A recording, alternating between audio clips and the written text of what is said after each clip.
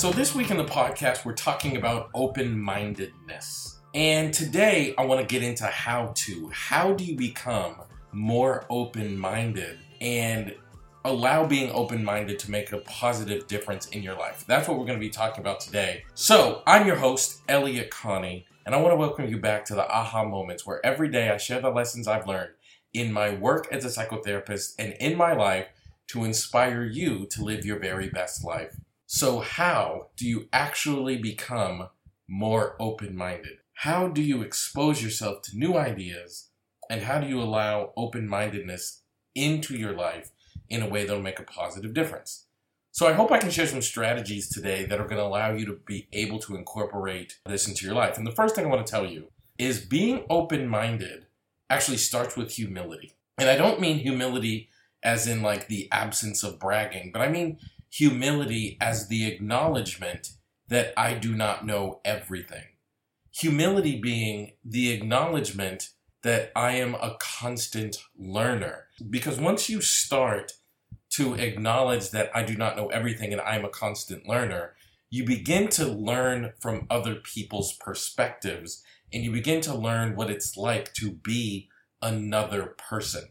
You know, earlier in the week, I talked about what it was like when someone had to explain to me that I had an event, that I almost had an event that was just full of male speakers. And I was able to listen to one of my colleagues talk to me about what it's like to be a woman and how it's been hard as a woman to have their voices heard in this male-dominated field and in this profession. And I heard her and I was able to acknowledge in my own life, in my own heart, I don't know everything. As a male, I don't know what it's like to be a female. And I have to be able to learn and then adjust to the new knowledge. I think it's really important that we do that. Like as a black man, there have been times in my life, there have been times in my professional career where it was very difficult to earn the respect and have my voice heard in this very white-dominated field. And I should be able to explain to people what that is like. I remember, so I was experiencing some discrimination in this field in a pretty harsh way. And I had a friend, she was a white woman, and she was friends with the people discriminating against me. And I was trying to explain to her, here's what is happening. And she did not believe me. Until one day it became very overt. In a very public way, someone said some pretty horrible things about me. And it was very, very clear that they were racially driven. And this friend called me and she apologized. And she said, I'm so sorry. I didn't believe you. And I was frustrated. I said, why didn't you believe me? And she said, because I had never seen those people do racist things. And I said, well, that's because you don't have the perspective to see it. So you have to be able to expose yourself to new perspectives so that you can learn. And I think the second idea that would really help you is to understand once I have new learning, then I now have to take new action.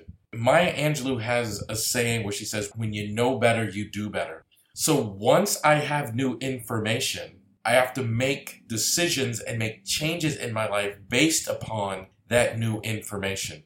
It is not good enough to, now that I have new information, to continue forward with the old action. I have to take action based upon what I had just learned.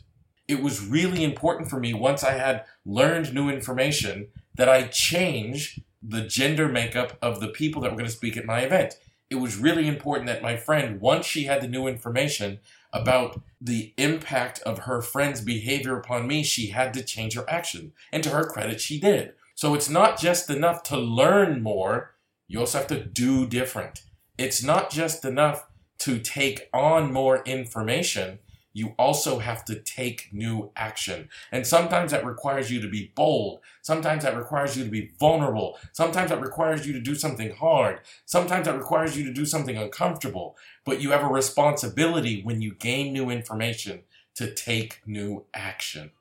And I want you to sit and think for a moment about how you will apply these two how-to steps into your life and how do you think it will benefit you. Thank you so much for being here today. This podcast, it's growing and growing and we're reaching more and more people, and I have you to thank for that. So please continue to share this podcast on your social media platforms or with someone in your personal life that you think could benefit from hearing this message. And please don't forget to subscribe to this podcast. You can do that wherever you listen to your podcast, Apple, Spotify, Anchor, just all of them. Please subscribe, and I can't wait to see you tomorrow.